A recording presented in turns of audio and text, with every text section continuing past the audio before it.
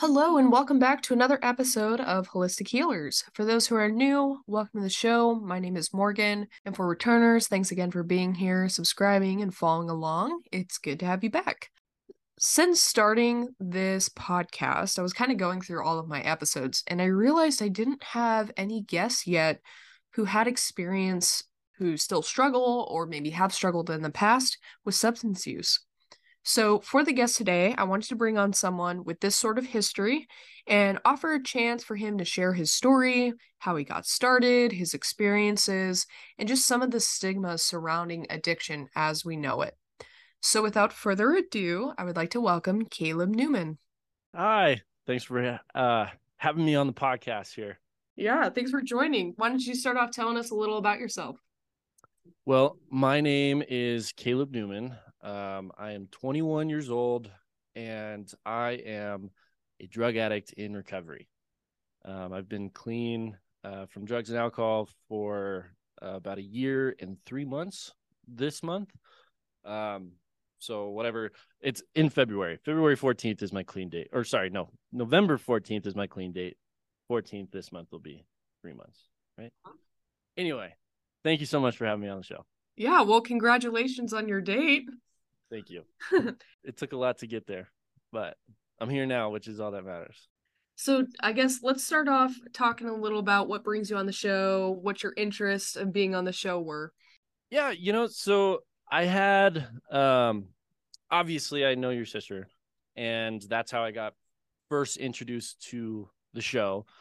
And it kind of spoke deeply to me a little bit because as an addict myself, I was listening to this show like, man, if I was still in active addiction, I would be listening to these crazy people on here with all these crazy titles, master's degrees, doctors, therapists, and I wouldn't get a single thing out of it, and that is originally what got me thinking about, hey, I've done a lot, and it's taken a lot to get to where I'm at today.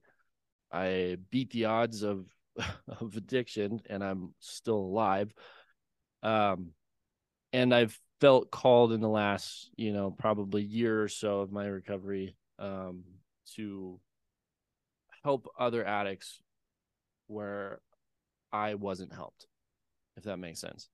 So, like I said, I was listening to your podcast, like to all these, crazy holistic healer people, and just was thinking to myself, like, yeah, there is no way as an addict I'd be sitting here taking any information from these people, because they're on like a whole different level, right? They're the successful people in the society. They're the people that have made it, right? The people that, just have it.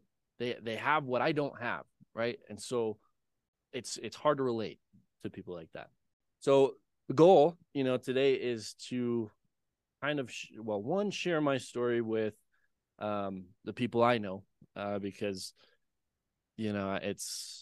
I was pretty deep into drug addiction for many years, and it's time to express that to people I know, but also in the process help, other addicts just like me. Well, like I said, thanks for being on the show and sharing your story. I have definitely heard that rhetoric before, like especially with substance use clinicians or counselors, that their clients don't want anyone to work with them unless they have that experience with substance use themselves. Right. So it's very common, but I think you're totally right, especially people that gotten their degrees, maybe have all the money in the world, but how can they actually relate? The fact of the matter is they can't. Yeah. Right. You if you've never been where an addict has been, you just simply can't relate. There's the horror stories of addiction are something that you can't portray in, movies or TV shows or, you name it, because it's just nothing like it. And for somebody to tell me as an addict, like, oh, you need to get help, or you need to do this and you need to do that to yourself. Well, no, I don't. Like, you don't understand where I'm at. You don't know why I'm doing this. You don't know how hard it is to get myself out of this situation. And yeah, you might have great tips and knowledge and all the studies in the world, but at the end of the day, you have no idea what I'm going through. So how can you sit there and tell me what to do to get better?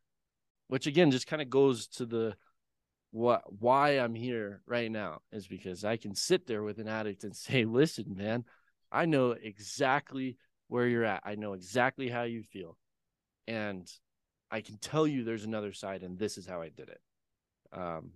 Which is, it gets me like fired up talking about it, because it's such an incredible part of my journey. The things that I've done and the people I've been around, to say that I'm here, clean and sober and alive, right? Because there was a point in time where not only did I not want to be alive, but I didn't think I was going to stay alive, right? I never thought I'd make it through my 21st birthday without taking a drink. But here I am, made it through my 21st birthday with, not even a thought about it. And that's pretty cool. Yeah.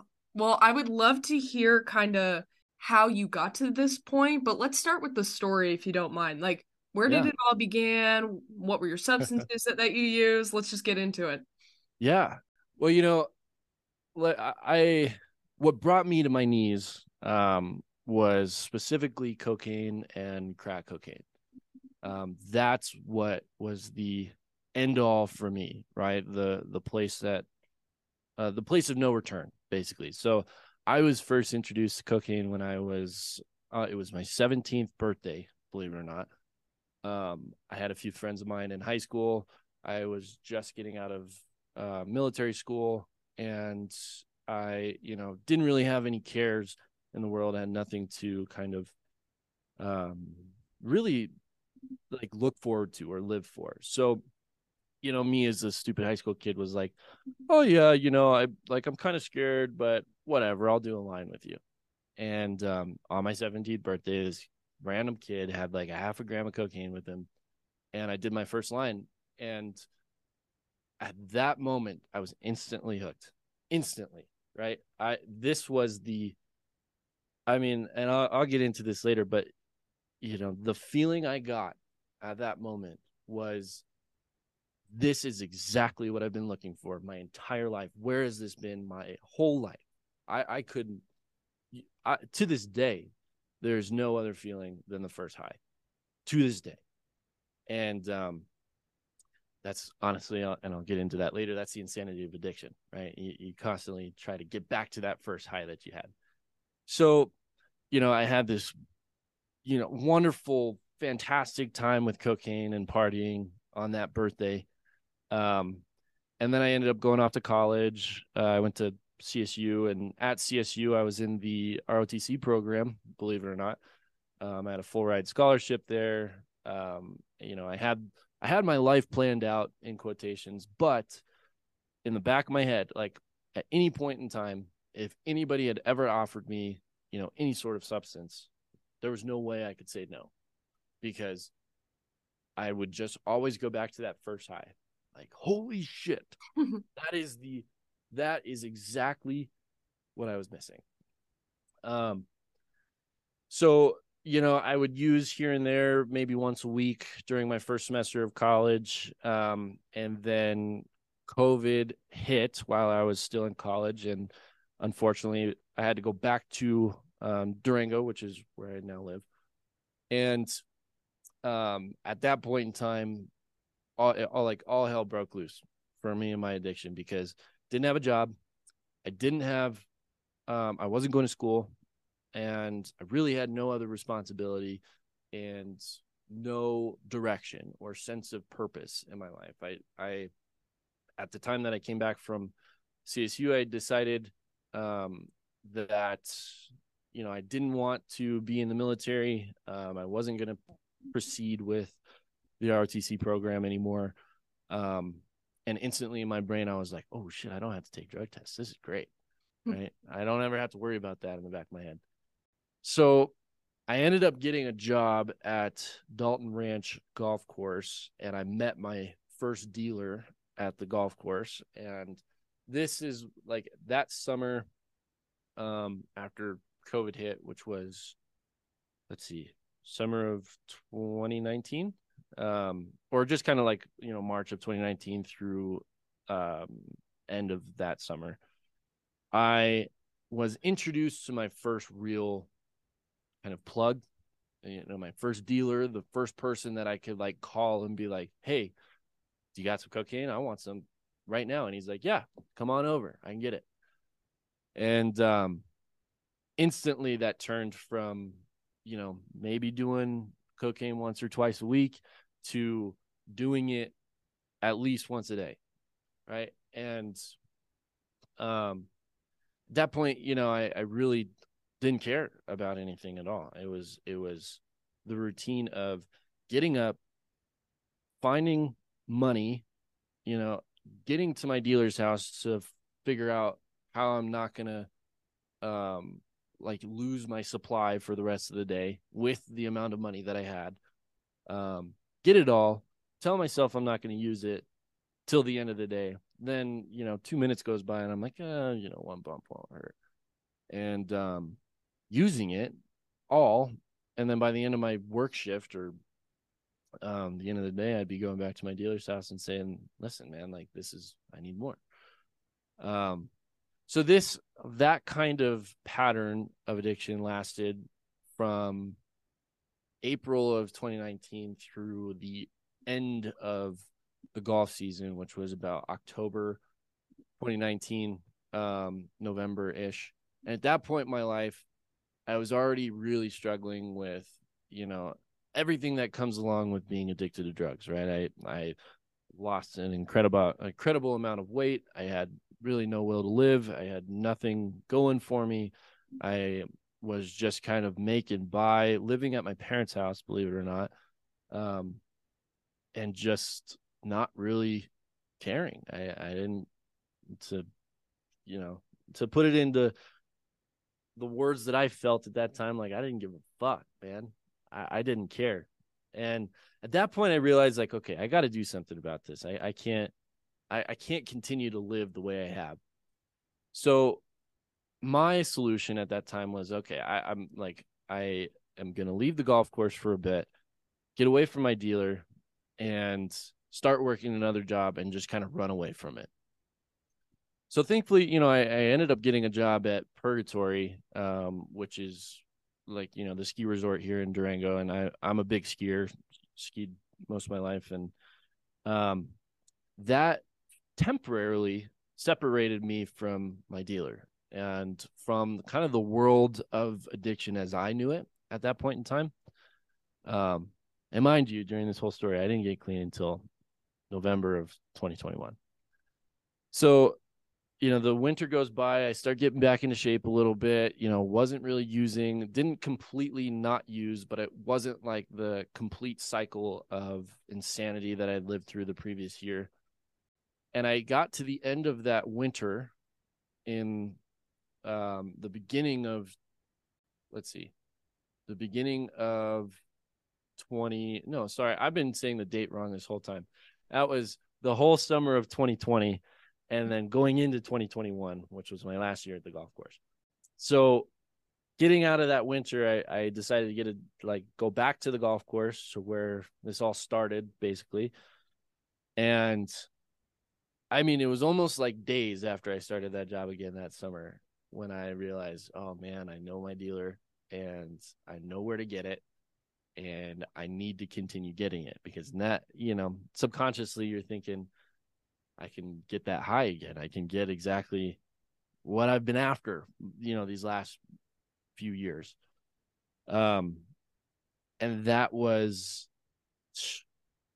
turned into a lot worse than it was the year before, because even though I'd kind of taken this little bit of hiatus from using powdered cocaine, snorting it, ingesting, like putting it in my lips, doing everything as basically a party drug, it wasn't giving me the high that I needed. I had to continue using more and more and more to get some sort of high and to kind of run away from the come down. And that's honestly where I dabbled with crack cocaine. was over the summer of 2021, because as soon as somebody showed me how to make it and to, um, how to use it, basically, that was like a little bit more of a high than powdered cocaine. And it was intense. It was intense for a few minutes and even more intense of a come down. So the only solution in my mind was, I got to use more. I got to use more to run away from this thing that, the come down. And this went on for a few months, until September of 2021. It was the worst it had ever been. I was getting maybe an hour of sleep a night, constantly using, constantly tweaking out, constantly, the only thing on my mind was I have to get high. I have to, because if I don't, I can't live. And in September, of 2021, I remember laying in my bed, cracked out of my mind, and had just, gone through my second bag of cocaine. It was like 2:00 in the morning, and I remember thinking to myself, like, I'm not waking up tomorrow. I can't do this anymore. And I was overdosing. When I look back at it now, I ended up writing a note for whoever found me the next morning, and in the note it said, this isn't a suicide note. This is an apology letter for anybody who finds me. I'm sorry I couldn't get the help I needed. I'm sorry I didn't realize this was a problem until now, and I can't do this anymore. Basically, that was one of, like, the lowest point in my addiction, hands down.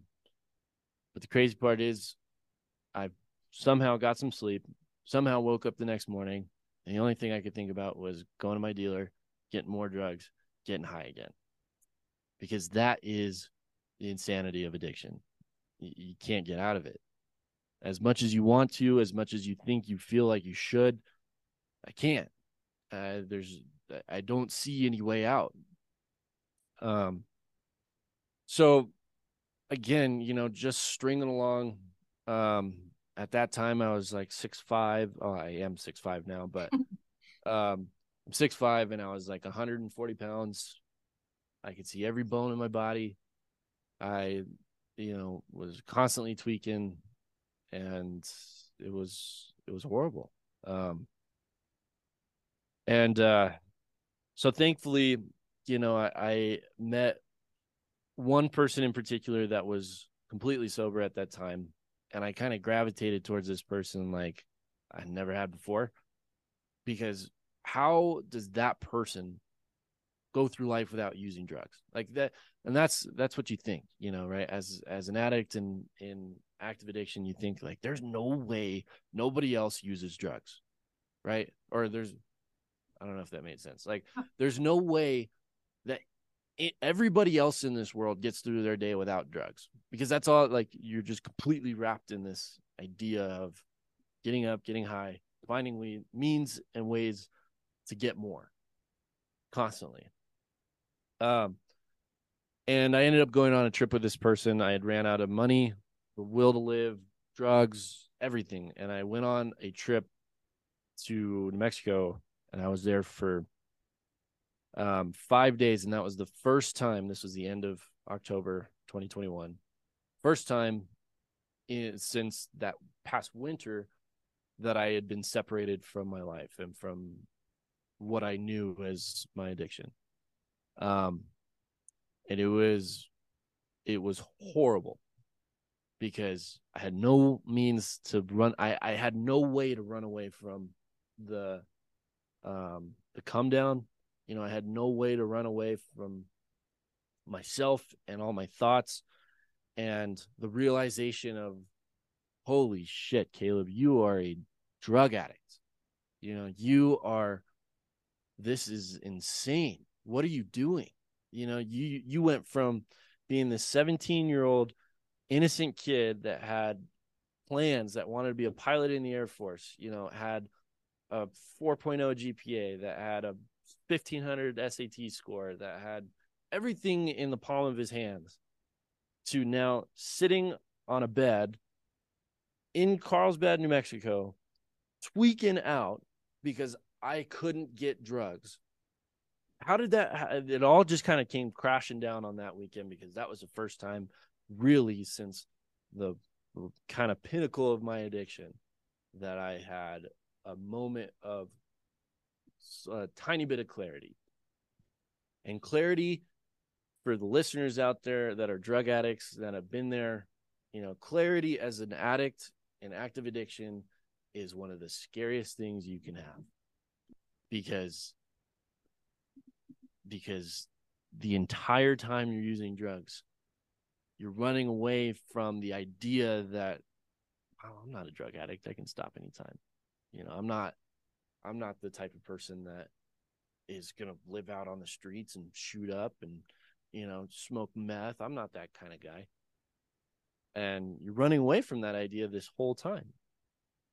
So I was traveling back, still just withdrawing so bad. I mean, shakes, cold sweats, throwing up, the whole 9 yards. And I was getting back into Durango, and I consequently had 2 texts come to me at pretty much the same time, within like 2 minutes of each other.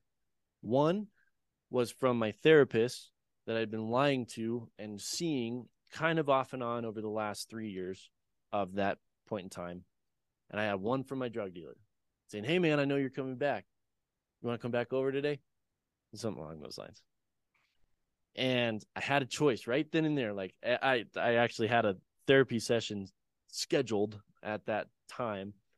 I was either going to go to my therapist and tell her, kind of everything, or I was going to go use. And for some reason, I mean, I still to this day can't look back. I mean, I really can't explain why or how, but I said, basically, fuck you to my drug dealer. I am in the worst condition that I've ever been in, and I don't want to go back. I don't. And so I went to my therapy session and I told her everything. And she introduced me to kind of the world of NA at that point in time. And sadly, I relapsed on November 14th. I went to a concert thinking I was going to go sober. And, of course, somebody hands me a bag of cocaine and I'm like, holy shit, this is what I've been missing. And so I ended up relapsing on the 14th. But the crazy thing is, I had that kind of same interaction with myself. Like, I can't believe you relapsed. Why did you do that? And I didn't really have an answer. At that time, I didn't have an answer. And I had no way of, I just didn't want to live in that life anymore. I had lost the will to live as I had known how. And I had no other choice than to find some sort of sobriety. And at that time, I really wasn't thinking like, oh, you're going to be this guy that's, talking about his great life after addiction on this, random podcast. I didn't think I was going to be the guy that went to 4 to 5 meetings a week, to have friends that are other addicts that aren't using. At that point in time, all I wanted was just a break. I just wanted to, because I couldn't do it on my own. At least I thought I could. I needed something. So, that was a long-winded story, but it kind of takes the listener and you from the beginning of when I first used to really the very end. No. And I'm sure I can get into a lot more and we'll talk about that later. But thank you for sharing that. And I mean, I didn't know anything about your story other than, I have this history. I didn't even know that you use cocaine of any form. I didn't even know that. So just thank you. I think it's really noble to share everything that had happened. And the fact that you are still here, and whether you're on the show or not, just being able to be alive today, I think it speaks volume to your character. Thank you. You know, and it's not by um it's really, if I had the secret to cancel drug addiction, I would, right? But that's not why I'm here today. You know, I'm not going to say that it's easy. It's because it's far from it. Um, but it's you know, the few little tools that were given to me at the beginning are the reason why I'm here today, and the reason why I can say I'm clean and sober. Um, and yeah, it's hard to believe that even sitting here now that I was that bad, but I know it, like, because I can still remember those times, and kind of reliving a lot of that just through like telling the story is pretty incredible. Um, so one of the biggest resources I had at the very, very beginning was, I come from a long line of addicts and alcoholics. Thankfully, both of my parents aren't, and neither are any of my siblings. However, both of their parents on both sides are in some form of recovery or active addiction currently. One, I had my grandma's almost 30, no, I think she's 34 years clean right now as of last month. And I had nobody that I knew that was a clean and sober addict at that, like in December of 2021. The only thing that I was holding on to was, I feel like shit, I look like shit, and I don't want to do, I just can't. I can't do this any longer. I don't know how to stop, but I can't do it any longer. So, you know, I had to relive this kind of horrible point in my life with my grandma. And she gave me a lot of support in the beginning that I didn't realize was support. And here's why. You know, her story is almost identical to mine, where she found drugs at a very young age, and you know, went through her working life for many, many more years than I did, actively using and getting worse and worse and worse, and got to a point, you know, when my dad was pretty young, where she couldn't go any longer, where she wanted to, like, there was, you get to a point where you can't live with or without drugs. So what is there left to do? So she offered just little tidbits of information on, like, you know, what she does now, and how she maintains her sobriety, and more so was just there to say, dude, I get it. You don't have to say it again, because I can look in your eyes and I know exactly what you're feeling. That was all I could grasp onto at that point in time, where, man, holy, somebody else knows what I'm talking about. Like, I thought I was alone. Like, I thought, you know, all these other drug addicts had a perfect life, you know, and like I kind of said earlier, every other person out there has to use drugs in some way or another, because I just couldn't see a life without it. So my therapist in particular and my grandma introduced me to the rooms of NA, which, for those who don't know, is Narcotics Anonymous. Obviously, I'm not going to share any, you know, information about anybody else in the program, because the reason why it's anonymous is because not too many people are as open about their story as I am. But here's my take on, you know, being an addict and being in the world that I'm in now, is that, you know, as much as I thought I was concealing my drug addiction and concealing, you know, the feelings I was getting, I wasn't, right? It was very apparent to everybody in my life that I was a drug addict, right? So if I was that, you know, if I was that open about my addiction, why shouldn't I be as open about my recovery and what has led me to today, you know, with everybody else? So everybody has their own take on the anonymous part of NA, but for me in particular, I'm a proud member. Did your family ever call you out on like using if they've had that experience before?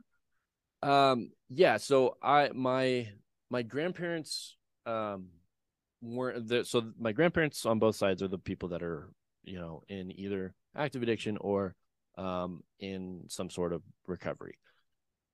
My parents have no history of drug abuse or alcohol abuse. So they didn't call me out in the way that somebody in the program would have. What did happen though was my so the over the summer of 2021, like I said earlier, I'd still been living at my parents' house, but I lived in their garage. So, side note, if you've ever seen The Middle, there's an Oh, episode in The Middle where Axel moves into the garage. And believe it or not, that was the whole idea behind me moving into the garage, because when I came back home from college, I had no room. They're like, we're going to make the garage into a room for you. So I kind of had like that was the ticket for me to kind of at least what I thought was to kind of conceal my drug use a little bit, because I had a locked door, I had a private entrance. It was almost like my own little apartment in my parents' house. Um, so yeah, I had gotten so bad over that summer of 21 where I was so obviously fucked up all the time, where my my mom sat down and she said, I don't know what's going on with you. I don't know why you're being like this, but I think you need to go to AA. And AA, for those of you who don't know, is Alcoholics Anonymous. And I look back on it now, and my instant thought when she said that was, you have no idea what I'm going through, Mom. I'm not an alcoholic. I'm a drug addict. yeah. I'm just using drugs. So, and of course, I didn't go to AA. So I was asked to leave my house. And I kind of knew in the back of my head at that point, and this was July 4th, actually, 2021. So I like at the very kind of tail end of my addiction, where it was getting really bad. I got really skinny. I had no will to live. No, like I just didn't give a fuck. They asked me to leave, and I had nowhere to go. So I ended up moving in with a friend. And at that point, I really didn't have any communication with my immediate family, because I didn't care. In my mind, I was thinking, fuck you. Like, why did you kick me out of the house? Like, I'm your son. You're supposed to take care of me. You're supposed to sit there and like, I'd put it in different words because us as addicts always do that.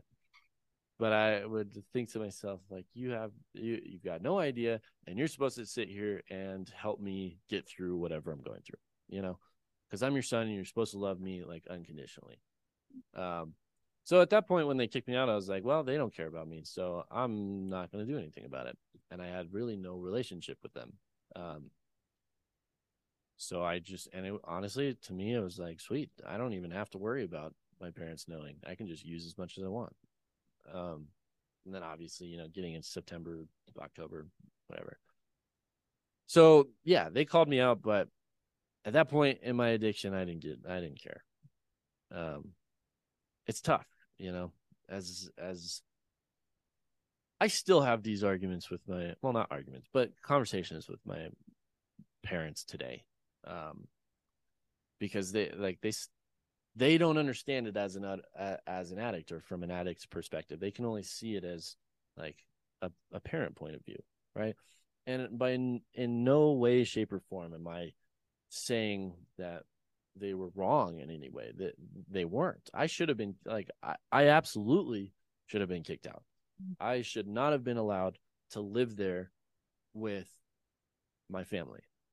What they don't understand, what they don't get to this day still, is why didn't you stop when I kicked you out, right? Or as a result of kicking you out. And I still really can't explain it. It's other than addicts know what I'm talking about. Like when you're at that point in addiction where nothing matters, you're all I need is a rock of Coke and maybe some water, and I'll get through the entire day. Is there anything that you wish they knew or you wish they would have done to help you in that moment besides kicking you out, or do you think being kicked out was helpful? Um, I don't think there's any way that they would have either helped or hurt me in that situation. Um, that's a great point because I don't the my addiction, and in my opinion, and the addicts that I've talked to, everybody's addiction is a result of them being addicted, and not and not a result of any place, circumstance, people, anything. Right? Nothing would have helped or hurt me at that point in time, and that's okay because I it's it's hard to it's hard to even say, because it's like my parents are my parents and they know me really well, but they don't at the same time because it's not I the addicts know me, the people out there that are using know exactly what I'm talking about. Where um, it's it's really difficult to put it into words where, yeah, I don't think it would have ever helped or hurt. It's a scary thought. I mean, I'm not someone that has experienced that kind of addiction before, so like I can't relate necessarily, but I would imagine it's a really scary thought that your family, supposedly one of your closest bonds, can't relate to you in that moment. And it's honestly, it was scarier to think that after I got clean, um because at that point in time, like, it just didn't matter at all whether they cared about me or not, and I didn't care about them as much as I wanted to, at least. um it was much scarier when I was left by myself. um and that's, I've talked a lot already about my life in addiction, right? But that's not why I'm here. That's not why I'm here on the podcast. I'm here to um explain that there is a life afterwards. And it certainly wasn't easy. So people always say, like, there's these things called speaker meetings through NA or AA, where they have somebody who's had, lots of clean time or whatever, come in, share their story with that room. And there's this one guy that I know in the program that always says, like, I went to this one speaker meeting, and usually they're an hour long, and he goes 55 minutes and he's not even clean yet in his story. And so there's only this like 5 minutes worth of recovery, which I want to, I want to be able to get that across, right? Because that's the whole point of this podcast. So I left off in the story in particular with getting clean, and kind of getting help from my grandma, right? Um, Nothing would have prepared me for the honestly, the struggle and the hardship that I had after getting clean. Because kind of what I alluded to before, when you get clean, you're left with all the shit. You're left with everything that you've done with some sort of clarity of, wow, like, how did I get here? And life wasn't great when I first got clean. It really wasn't. I still had, like, really no meat on my bones. Um, didn't have as much of a will to live, but I had enough to realize, okay, this is only temporary and I can get through this, but I just don't know how to get through it. So I really dug deep into my therapist and kind of her holistic approach. So she's a holistic family therapist. So she works with my entire family and has worked with me through, pretty much beginning of my drug addiction all the way to the very end. And the biggest thing that I found when I got clean was I have to figure out what I personally need. Why did I gravitate towards drugs so much? And at that point in time, I did a lot of work on, my life before drugs, because I never thought of myself as an addict when I was growing up. And I certainly didn't think of myself as an addict when I was using, but I knew that I was an addict after I stopped, right? And I really dug deep into why did I find drugs so appealing? And kind of, if you remember me saying, like, at the beginning of the story, that first high was that is what I was missing. That's what I thought I was missing my entire life, right? That just overwhelming sense of joy, happiness, well, at least I thought, surging through my body. And I the more I dug into that, and that feeling in particular, the one feeling I was chasing, for most of my addiction, the reason why that was so appealing to me was because I had never gotten that for myself ever, in any other way. I didn't I when I was growing up, I did things that were not what I wanted to do. They were what I thought other people wanted me to do. And um I had never taken the time to really sit and inventory myself and say, okay, Caleb, how do you feel right now? And what do you need to fulfill yourself? To feel fulfilled, right? So after I got clean, I was left with emptiness. And that was kind of the key ingredient, to start this journey of healing, was I had to find what filled me and what I cared about and what I need to do now that I was using drugs to fill for so long. What I hope to get across to some people is that I completely understand when you're in that active addiction, when you're, doing a bunch of cocaine at parties and shooting up and smoking meth, like, that's not your thought. Like, you don't think, okay, what do I need to do now to make myself feel good? But subconsciously, that's what we're doing. That at the end of the day, that's why drugs were so appealing, because that was the instant cure all for every problem I ever had. Got into a fight with my mom. Ah, shit, I feel terrible. I'm going to go smoke some crack. Yeah, something goes wrong in my job. I don't show up to work on time, like an hour late, and I get yelled at by my boss. Ah, damn, I feel bad. Well, got to use some more. It's the instant cure for everything that goes wrong in your life. So when you're left without it, when you get to a point where there's no return, where you can't stop, where, the full-blown addiction is out, there's nothing left. And we have to figure out what to fill ourselves with, because we had used a substance to do that for so long. Thankfully, one of the biggest moments in my recovery happened in January of 22, which was almost a year ago, or no, a little over a year ago. I had COVID, and I had just gotten through, it was a month and a half clean. I just gotten through these horrible withdrawals, and I had really just sucked. Right. Well, I got COVID, and I felt like the worst I'd ever felt in my life. At least I thought in that moment, where, like, why am I going through these withdrawals again? And I was forced to stay with myself for a week.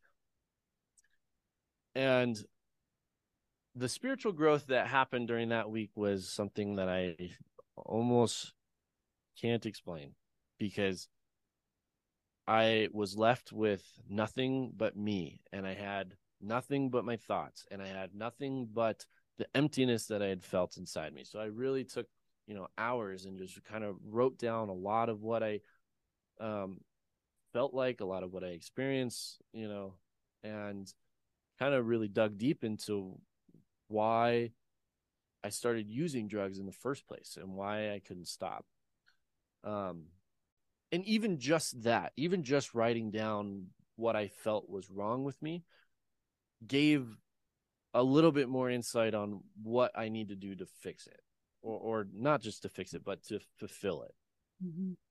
You can look on paper and you can see exactly what's wrong, and you can almost just flip it to be the opposite, right? Well, like, if I'm feeling super sad and alone right now, like, why am I feeling super sad and alone? And you can kind of flip it to be like, well, it's it's not that the fact that I'm alone, it's the fact that I just don't like who I am, and I don't like where I'm going. Well, and then you can kind of take that and you can go, okay, well, if I don't like where I'm going and if I don't like who I am, then what would I like if I was the person that I like don't think I am, if that makes sense, right? Mm-hmm. And that was kind of this journey that I had over that week of having COVID, where it just kind of all hit me like, this is what I've been missing. Mm-hmm. And this is why I felt like I needed to use in the first place. And again, like, don't get me wrong, the addiction takes a hold of your mind like nothing else, right? It makes you think that you need it constantly. And even to this day, I'm a year and however many months clean, I still get those lingering thoughts like, oh man, I've got, I want to do a line right now. But the funny thing is, every time I get those lingering thoughts, it's because I've done there's a reason, there's a cause and effect, right? The cause is usually stress or a large emotion, whether that's super large happiness or super large sadness, or the balance in my emotions is off. And what I used to balance those emotions to make me pretty much null was the drugs for so long. And innately, I still feel like that, right? So it's crazy, it's crazy life we live as addicts, but the recovery happens once you start looking at yourself and what and what I need to feel fulfilled in this moment of time. It makes me think, and maybe you've heard this within AA or NA, like the HALT acronym, like the HALT of like hungry, angry, lonely, tired, and those are all the reasons why we go back into addiction. But I think you bring up a good point, like substance use can give you a sense of control. Like when you have like a lack of emotion or that joy that you were missing, having that control over those emotions so you can get it again is a reason why a lot of people want to use. And maybe you can speak to that. And it sounds like that was kind of your story. Yeah, that control that I lacked in my life is why it was why I kind of subconsciously it felt so appealing to use, because I can't control what that guy did to me. I can't control what my boss says to me, but I can control going to get drugs and using them. And I know the outcome every time, right? I know what I'm going to feel like for that first 5 minutes. I know what I'm going to feel like after that first 5 minutes. And it's this kind of repetitious, or like, what's the word? Repetitious Yeah. Cycle, right? That goes, that I'm comfortable in. And you get comfortable in that, even though it's so physically uncomfortable. Mm-hmm. It's the mental comfort of, I know what's coming next. Right. And that's why getting clean is so scary for so many addicts, myself included, where I didn't know what it was like to be clean. I don't know why I like, and you don't see that as an addict, right? You don't feel like you're comfortable in this cycle, but that's the reason why you keep going back. It's something I know, and the unknown is very uncomfortable. And why would I be uncomfortable if I'm comfortable doing what I'm doing right now, subconsciously? Yeah, it's habitual. And we always talk about this within just the world of counseling itself. Like if someone has anxiety and their coping skill, maybe it's addiction, maybe it's, I don't know, overthinking or, something like that, whatever their coping skill is, we wouldn't take away the coping skill because that's the only thing they know in that moment.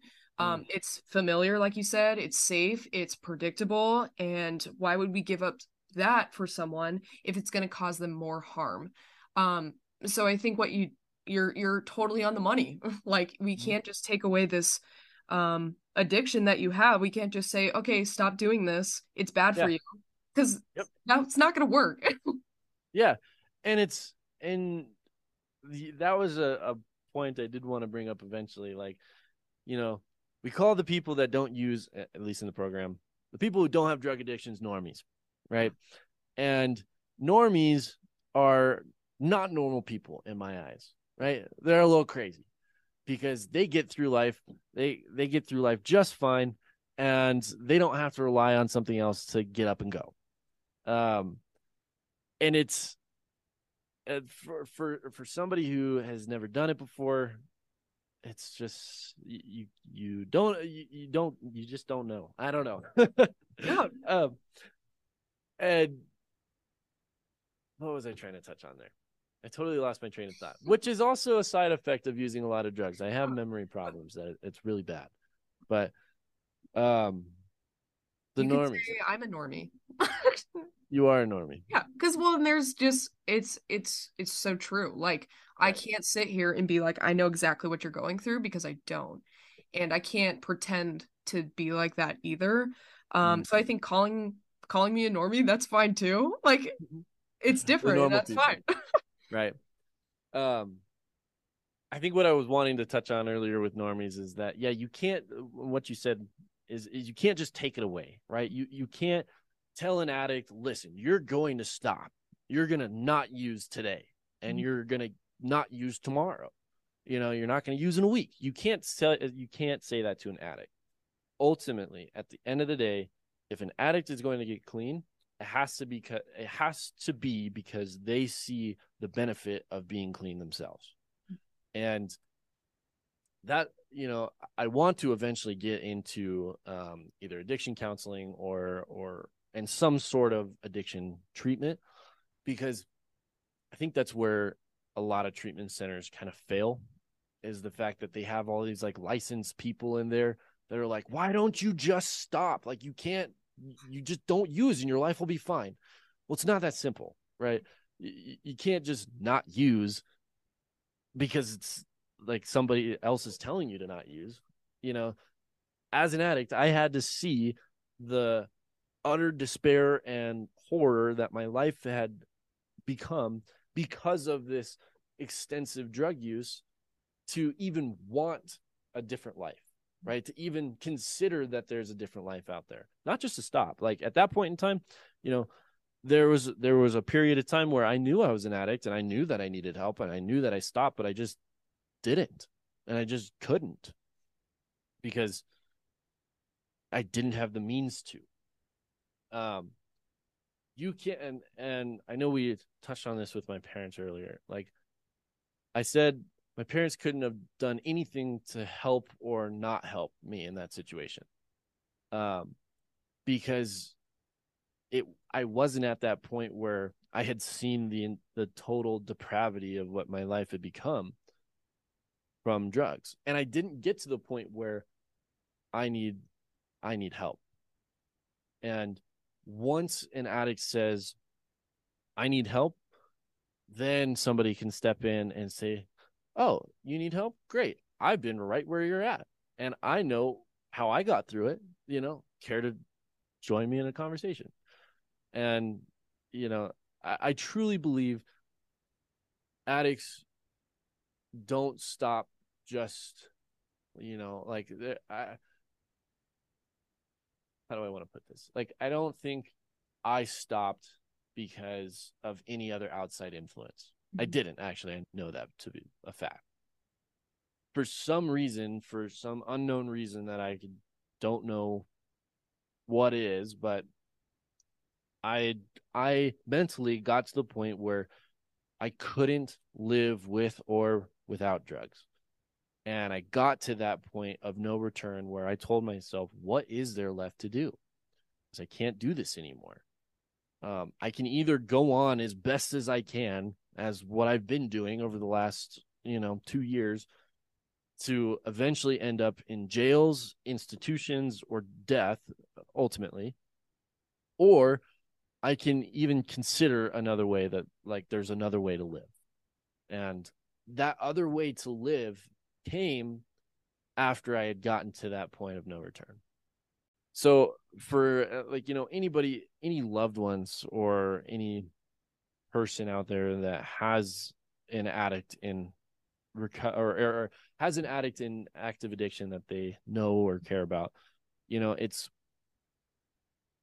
you can't as much as it sucks, you can't tell them to stop. Oh. You can, but you can't expect that they're going to do anything. You can show them the ways that they can get help. You can show them, hey, I'm here when you need me, but ultimately it's up to them, Oh. and it's up to them wanting the Mhm. help. It seems like a very hands-off approach. Like on okay, being a normie in my perspective. Well, and I guess also because at my job right now, we have clients with like co-occurring diagnoses. So they have a mental health diagnosis, but then also substance use, current or recovering.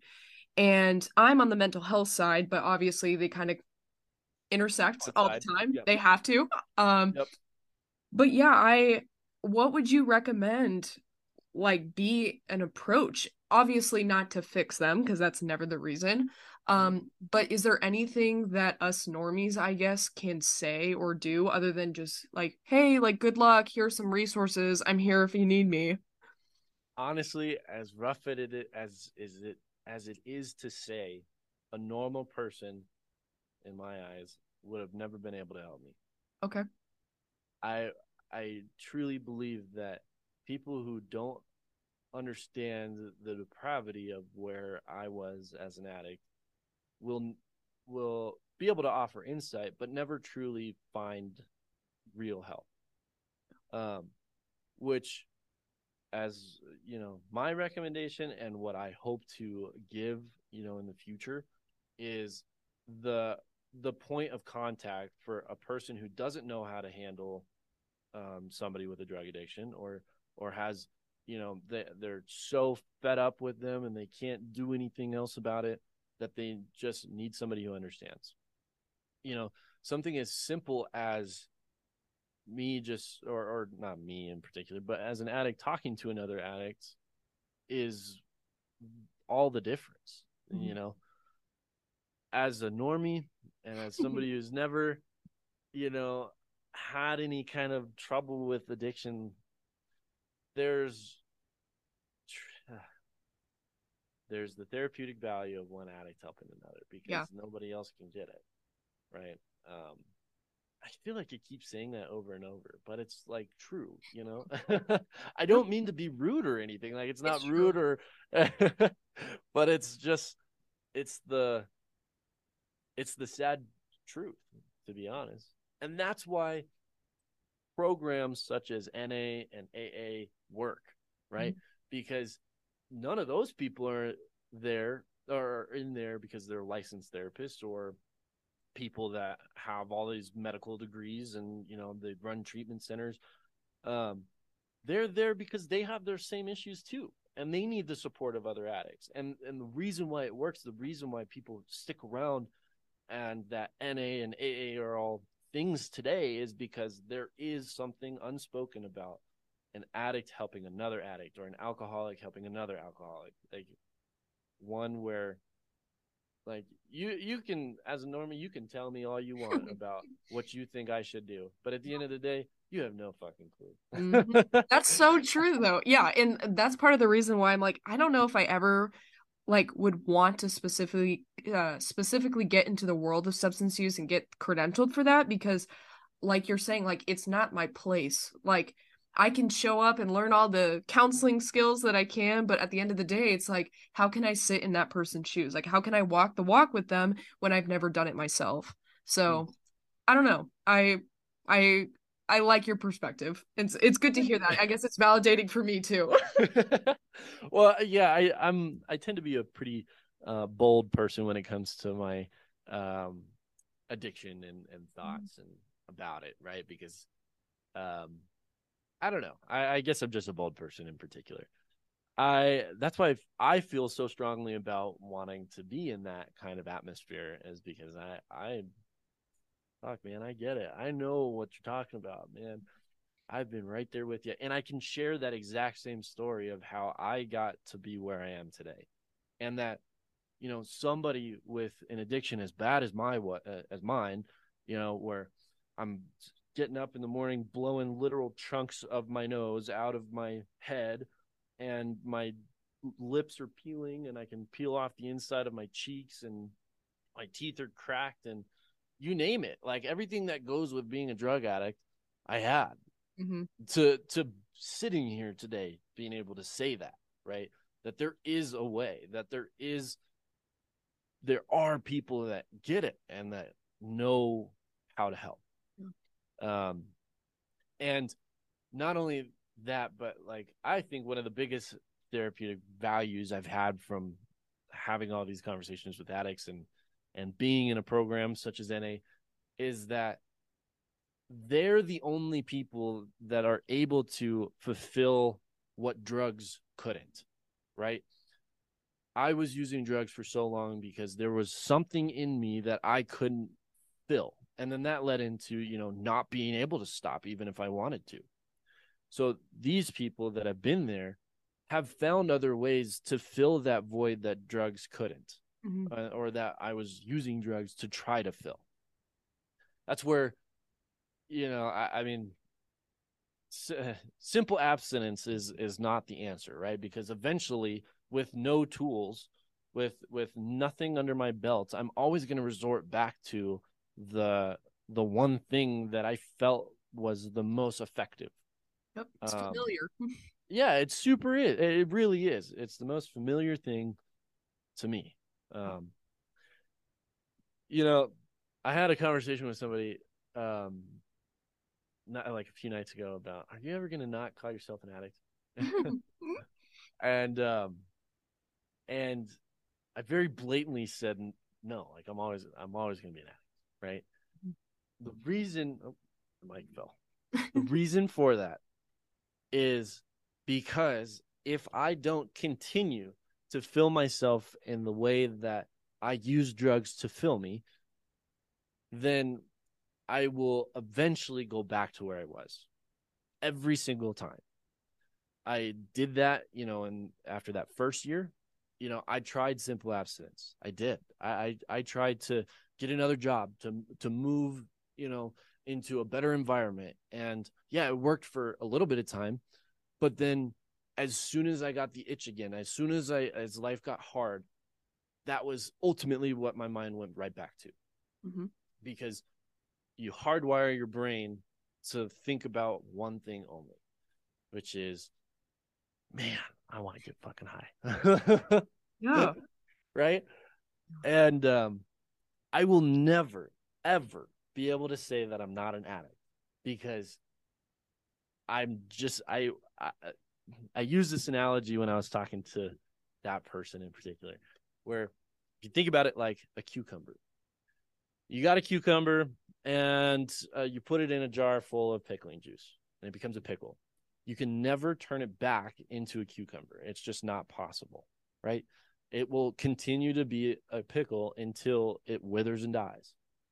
That is how I feel like drugs made me. You know, I was this innocent little kid with all the dreams in the world, an addictive personality, got introduced to drugs, became a drug addict, and will never forget how drugs made me feel in the beginning.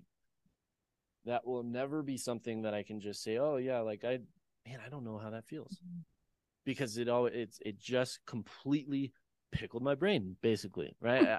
I became somebody that I am proud to be today, because I have so many more tools and resources that I didn't feel like if I didn't have a drug addiction would have right now.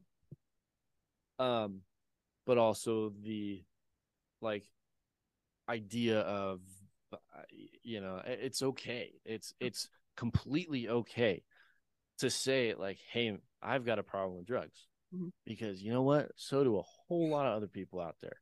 And a whole lot of other people have found that the will to live and the tools needed in order to survive. Oh.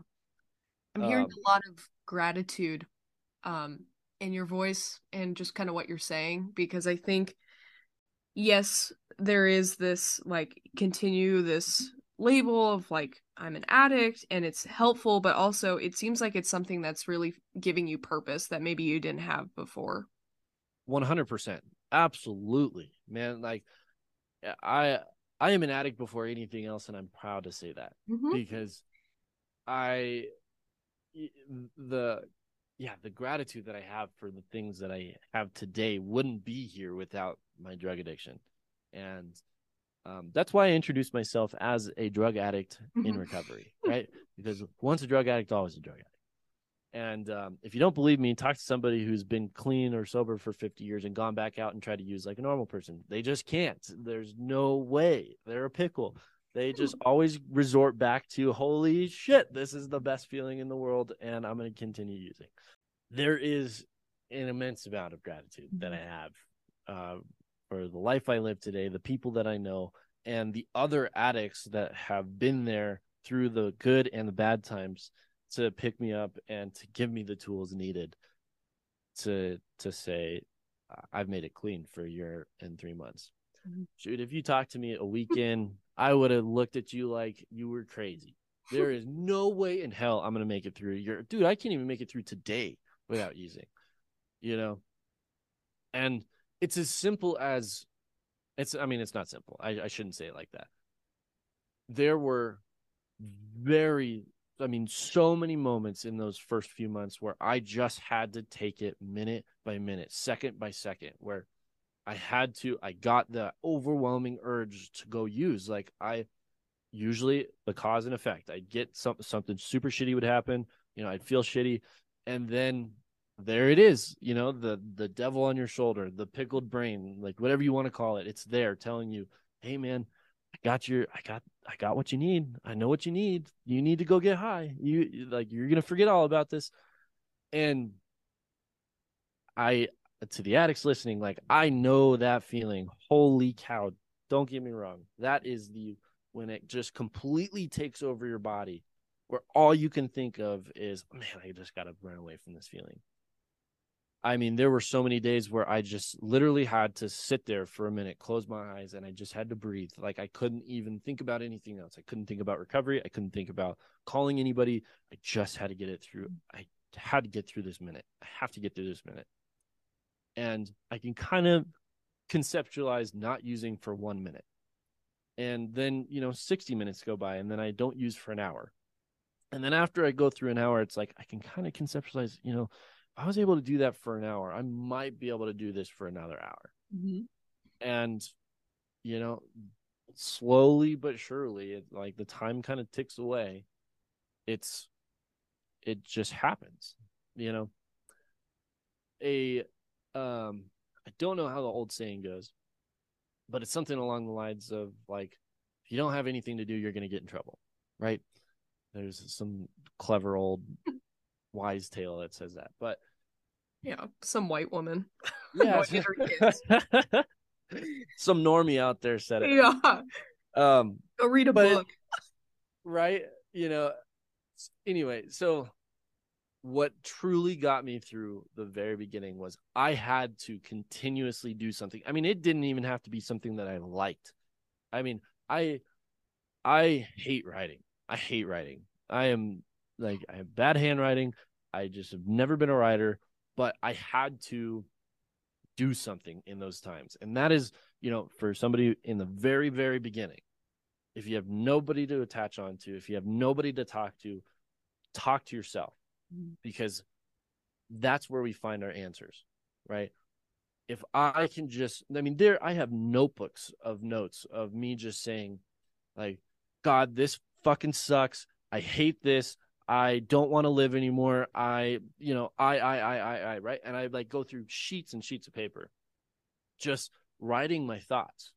And then eventually it's like, oh, wow, an hour went by. It wasn't the most productive time, but I didn't use, and I didn't contact my dealer. I didn't, call somebody that I didn't need to. And then after that, kind of like first little bit goes by, it's like, okay, I don't have to write out all my thoughts now. Now I can like get up and go outside. I can take a walk, I can listen to a podcast. I can listen to music. I can play music. thankfully I have a background in playing and performing, so that was a huge crutch for me in the beginning, was just giving my mind and my hands something to do. Yeah, it's so, in the very, very beginning for me, I had to always do something from the moment I woke up until the moment I went to bed. Because before, I was always doing something and my mind was always racing, but it was drugs, right? So, you know, after I got through that little bit of insanity of constantly doing something all the time, your body kind of takes a chill pill for a little bit and is like, okay, I can now think about what I need to fulfill my desire, if you call it that. You know, I'm tired, so I need to get some sleep, right? I'm hungry, so I need to eat. I am restless, so I need to do something. I'm starting to, you know, get real fidgety, so I have to do something with my hands. Like little things like that you pick up. Where to, you know, fast forward a few months or a year later, like today I can wake up, I can know what I need to do for the day, I can do what I need to do for the day, and then at the end of the day I can take my inventory. I can say, all right, what happened to me today? Why do I feel like I am right now? And what do I need? Right? And eventually you get to a point where that overwhelming feeling of I need to go use, I need to do something to run away from this feeling, it's a little bit lessened. And the ultimate, you know, step to healing, in my opinion, is eventually living with that, right? I can be okay with feeling sad, and I can feel sad because I didn't feel sad for so long. You know, I could be okay with being alone because I wasn't alone for so long, right? And true recovery is when we get to that point of saying, you know, I am content with where I'm at. I don't feel like I need to continue doing something. I don't need to. I'm restless, but I can be restless and not use.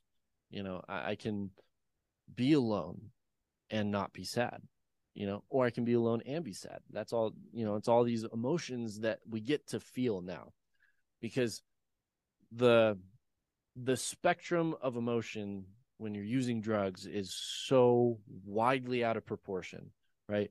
You go from that first hit, the super spiked up high, that's I am on top of this world, you know, I can do anything, I feel like Superman, like, you know, I am the best person in the world, to immediately falling down to the lowest low, like, oh my God, I'm a piece of shit, I can't believe I did that again.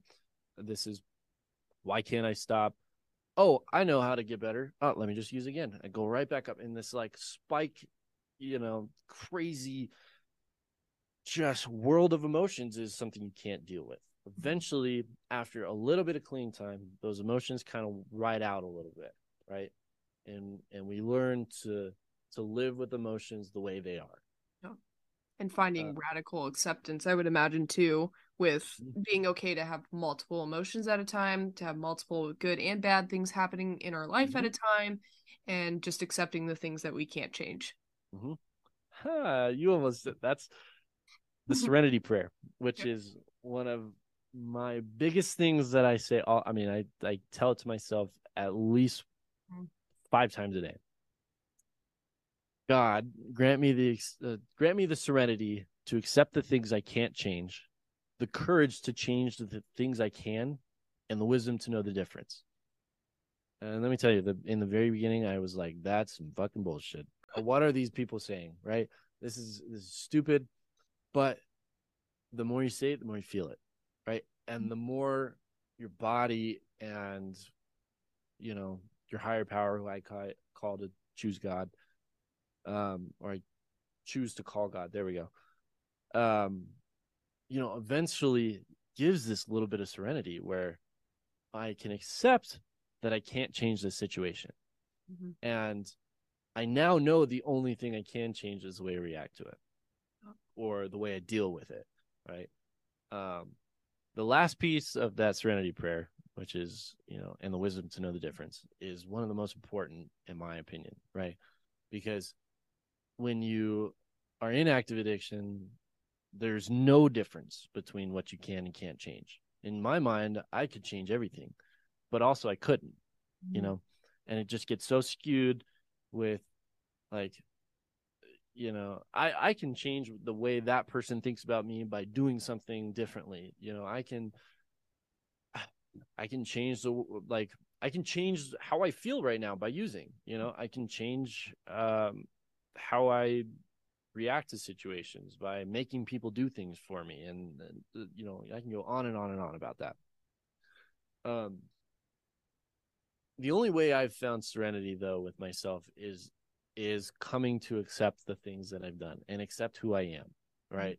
I can sit here proudly and say that I am an addict, right? I can sit here and share my story with somebody that I barely know and say that I'm an addict, because it took a lot of time alone, a lot of time writing, and a lot of time with other addicts who have been there in order for me to accept the fact that I am an addict and that I won't change.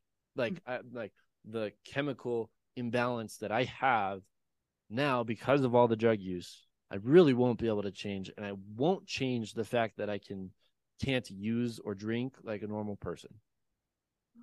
The moment I think I can, I have lost my serenity because I never was able to, So when I had that conversation with somebody the other night about, why do you call yourself an addict? Like, you're willing it to be, right? Mm-hmm. You're manifesting yourself as an addict. Well, not really, because I already am one. It's not a matter of manifesting, my past, because I am so clearly an addict, and I acted like one, I used like one. But I can manifest what I do about it, right? And I know that I can't change myself. I know that I'll never be able to use like a normal person, but I can accept that.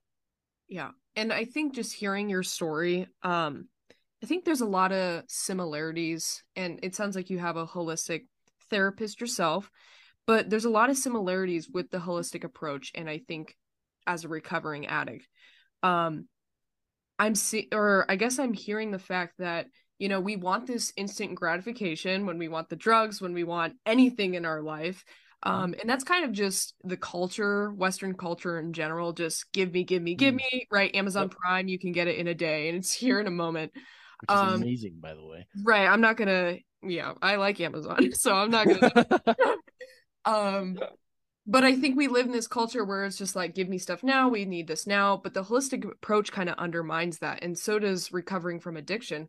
Like, you're moving away from I need something now to I'm okay without it now, and finding actually a root cause of what's actually this behavior and where is it stemming from and what's the need, like you were saying. Bingo. That's it right there, man.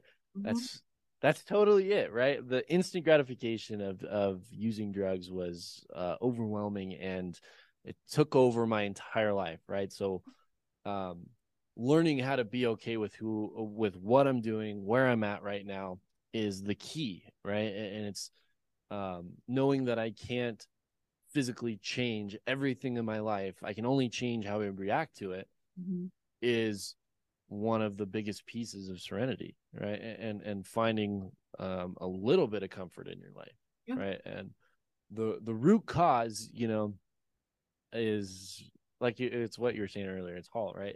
There's always these, there's always an underlying factor, a cause and effect, right? The cause, I got to figure out why I'm feeling the way I do and why I reacted the way I did, in order to have some level of change in the future.